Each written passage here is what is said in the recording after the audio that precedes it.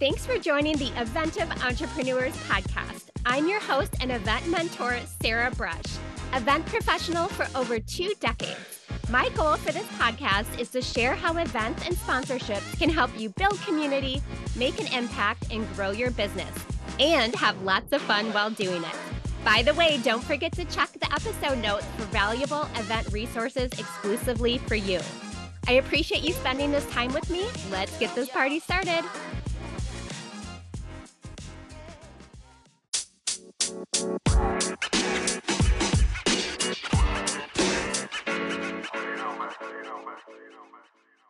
Hey, welcome to the podcast. I am so happy that you're here, and I am doing this podcast kind of mom lifestyle. So I am recording in the car as I wait for my son to finish track. And I just got back from picking up my daughter from track, bringing her home, going to the dog park, and then now I'm here. So you may hear my dog panting a little in the background, but hey, that's life, right?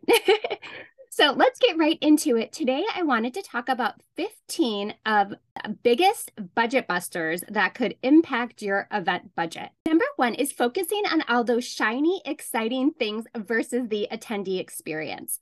So it is sometimes really hard to not get carried away when you're planning an event to want to just do all the coolest and latest things. And it's just like kind of when you have your wedding and you just kind of keep adding things because it's like, why not at this point? I want everyone to have such a great time, and you get just super excited. But that is an area that can really bust your budget. So this is a pretty big extreme example, but let's say you wanted to have fireworks at the end of your event, and that is extremely expensive, but you want people to have that wow factor and that memory.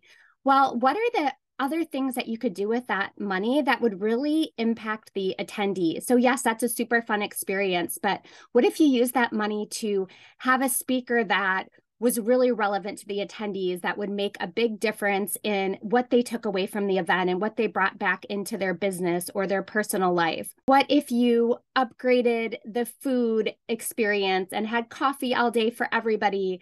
Things that they're going to really experience while they're in the room, and just kind of create those opportunities for networking. And think about just, what really do you want to do that is the most important to the attendee and what your goal is for the event. And you can really have different buckets. So you can have the must-haves and nice-to-haves, and it's always fun to put those items, but just earmark them for something that you could be if you make a certain revenue goal with your event with attendee tickets or sponsorship. So just make sure that you're really focusing on the goal of your event and not getting kind of wrapped up in just some of the cool things that you see other people doing that you want to have at your event. Number 2 is a big one for going over budget. So usually when you're at a venue, they're going to give you an F&B minimum. And so you're going to really need to have a pretty good estimate of the amount of people that are going to be at your event. So that is an area where a lot of people go over budget because their F&B minimum is based on 100 people coming to the event,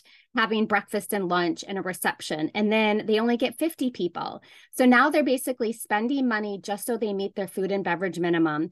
So that's an area that you really want to look at, like what venue you're selecting, and, what is the minimum F&B in all of those locations, and what is a realistic number of people that you think will attend your event. So you just want to be really careful for that, because that can get really, really expensive. And then also little things like there's charges for bartender fees. There is a big cost for gratuity and tax. I mean, that could be like 25% plus. So if you want to make sure that you're adding that on to your numbers so you don't get caught off guard, are you doing specialty drinks? I was just at an event where the drinks were like $25 to $30 a drink, which is crazy. So just making sure you're looking at what you're selecting on your menu as well.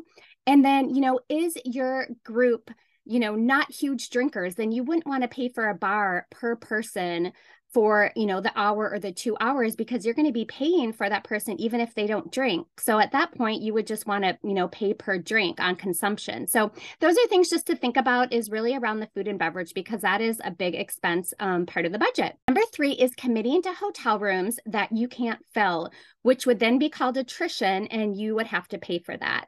So when you're working with a hotel, they usually want you to have a certain number of rooms that you block with them so they have that guaranteed revenue. One thing you can ask for if you have a smaller event is, can they do a courtesy block? Usually that's 10 rooms or less, where they'll just hold those rooms for you. And then if you don't use them by a certain date, they'll just release them. That's a great way to go if you have a smaller event. There is some risk there that if they sell out, they may not be able to hold those rooms for you, but that's always a good thing to ask for with a smaller event. And then in general, just do your best for just kind of estimating people that are from out of town, who's going to be staying at the hotel, things like that, just so that you can make sure that you don't commit to too many rooms that you can't fill. And then also taking into consideration, is there a resort fee with the fee for the room? Because that can really add up. You know, some places can be up to like $50 to $75 a night, and that adds out a lot of cost for your attendees if they're paying for the room, and also for you if you're paying for your room or any speaker rooms, things like that. Number 4 is not having a contingency for things on site, because no matter how well you plan, there's always going to be expenses on site that pop up. So usually I would say like 10 to 15% of your budget, just have a line item there so you can use that money for things that come up on site. This could be something like as little as you didn't think about the music that's going to play at the reception, and the sound system's a couple $100, and you have like 2 or 3 receptions. You know, the internet is not working well wireless for your AV team, so you have to purchase hardwire internet. Or maybe somebody needs a copy of their presentation and you're paying like $4 a page for something to be printed, and that adds up too. So just thinking about that, no matter what, you are going to have those on-site expenses. So just make sure you put some money in your budget for that. Number 5 is just really understanding and being clear with your speakers on what you are paying for and what you are not paying for. So are you paying for their hotel, for their transportation, for how many nights? You know, if you are paying for their airfare, are they booking it, or are you booking it and looking for the best fare available? And then when they're on site, are there any expenses that you're covering, like their hair and makeup? Those are things that you really want to pay close attention to, because if you don't set the precedent from the start, you're going to have speakers asking you all these questions, and it's going to get hard to say no. So if you just, you know, from the start say, you know, what's included is 2 hotel nights, you know, no transportation from the airport, and you cover their flights or something like that. So you just want to, whatever you decide you're going to cover in your budget, just make sure that you have that in your budget and the speakers all understand what's covered and what isn't. Because you also, for the most part, want it to be fair for all speakers. There may be different levels of speakers where you're paying for somebody to speak and somebody else you're not paying for. So it's not always going to be the same, but you just want to make sure that, you know, things are consistent with the type of speakers that you have. Number 6 is the cost for printed materials. So this can really add up, you know, if you're printing really nice agendas or you're printing table cards, any of these type of items, you know, are usually printed like right before the event. So you might be getting to it last minute, waiting for all of the, you know, attendees to register so you can do badges. So just try to get quotes far in advance if you can, so you can kind of find the best printer that is going to work for your budget. And this would also include signage. Number 7 is sponsorship. So you get super excited. You have these incredible sponsorship packages with amazing benefits, and you get your sponsors signed up. And let's say you have $25,000 now in sponsor revenue that helps offset your budget, and you're so excited. And then you go, oh, wait, I need to put them on 5 signs. I need to do a, you know, reception sign for them and cocktail napkins with their logo on, all of these type of items. So definitely when you're planning your sponsorship, you want to make sure that you're looking at what benefits you're including, which ones cost you nothing, like putting their logo in an email or on the website, and what things cost you money, like signage, cocktail napkins with their logo on, any type of materials, you know, that you need to create for their sponsorship, and make sure that you have that in your budget so those things don't kind of surprise you because you're so wrapped up in everything else that's happening at the event. Number 8 is extra AV costs, because besides food and beverage, the audio visual is the most expensive item usually in a budget. So when you have a really good AV team that you trust, that's great, because usually you'll be able to really catch all of the costs involved before the event, so surprises don't pop up. But there is a chance that they will, and especially depending on the vendor that you're using. So I kind of used this example before, but you know, they're trying to download presentations and they're trying to use the whole hotel Wi-Fi to save you money, but it's just not working because it's not high enough bandwidth. So then they need a wired connection, which can be pretty expensive. Maybe the lighting isn't right in the room and they need to add additional lighting to the stage so the speakers, you know, will look good in video.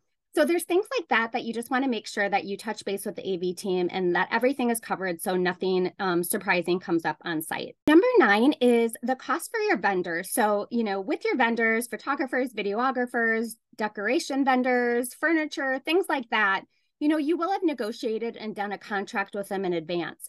But if you're on site and you decide, oh, wait, I need to extend the videographer because everything's going so great and I really want them to be there for this, last reception, or, same thing with your photographer, or you decide that you need some extra like photo decoration for backdrops, the next day, things like that, those are going to be things obviously that are going to be added onto your budget. And especially like a common one is extending your vendors longer. So let's say your reception's just so much fun and you have this great musician and it's time for it to end and you want to keep the party going. So you extend an hour. Well, now you've just extended your drinks for the bar an hour and you've extended your entertainment and all of those items. So just making sure that, you are conscious of when you extend things, there are costs associated and that, if you think that could happen, you budget for that in advance. Number 10 is shipping costs. So if your event is out of state, there can be a lot of costs involved with shipping, materials or things that you need there.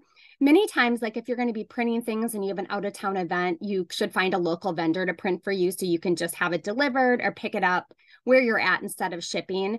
But just depending on your event and what things you need to bring to the event, you want to be conscious of those costs. Number 11 is promotional items with rush production. So a lot of times you have really good intentions of ordering, the awesome conference bag and your water bottle with your logo on it. And these items in advance creeps up on you and you have to get these items to the hotel like ASAP so they can be stuffed in bags, or it is the bag that things need to be stuffed in, and you have to pay for rush production, which can be expensive because then you also have rush shipping. So just taking into consideration the timeline of when you need to produce promotional items and make sure you have a good timeline around that so you don't have to pay extra for something that you could have got for less money just a couple weeks before. Number 12 is it really falls into those on-site expenses, but printing on site really seems to be a big one that I see. There's just so many things that you kind of plan like, oh, I'm going to be green and I'm going to have like everything on my computer and I'm not going to need to print all of these different items, but then you have speakers that are asking for things and some of your vendors need to see the show floor. So like the show flow or the show floor and where vendors' booths are located. And then all of a sudden you're printing all these items. So that's something to really look at in advance in terms of like, what are people going to need on site that you could do before the event? Like printing your volunteers, the show flow schedule, giving them the floor plan that says where all of the vendors set up for, sponsorship or the reception. So that way you don't have to print as much on site. Number 13 is staff and volunteer expenses on site. So are you paying for parking for your volunteers? Are you counting them in your meal numbers or are they going to go get food on their own? And same with the vendors. So you want to just think about those items and what costs are involved that you need to cover for your volunteers or the people that you have at the event that are supporting it. Number 14 is, it won't be applicable for all events, but credit card processing fees, airline transaction fees, any of those kind of fees that you don't really have top of mind that are really added on to certain things. So make sure you kind of note that if you are going to be doing a lot of registrations with credit cards and if you're booking airfare and things like that. Number 15 is, just decorations and photo backdrops and those activations that you want to have on site. And those can get pretty expensive and it's really fun to have all of those cool things. Kind of what I talked about is all those shiny, exciting things that you want to do. But just thinking about what is the most important. So, having photo backdrops, activation areas are really great because then that is going to lead people to take photos, promote your event on social media, which is great for you, great for the event, and so much fun for the attendees. So thinking about like, where do you really want to put that money for decorations? Could you leverage like on the tables during the meeting, could you just get something from the hotel? Like sometimes they'll have different centerpieces that you can use at no cost or votive candles. And what can you really leverage at no cost? And where is the most important thing to put your budget for decoration and activations? I hope these 15 items were helpful for you to keep you on task with your budget. And if you have any questions, feel free to reach out to me at Event of Brush. Thank you. 1, 2, 3, 4. thank you so much for listening. I know your time is valuable, and I appreciate it that you spent it with me. If you are enjoying this podcast, I would love if you can rate it 5 stars and write a review. This helps us get the podcast out to more people. And if you want to connect, I am on Instagram at EventorBrush, and I would love to hear from you. Thanks, and have a great day.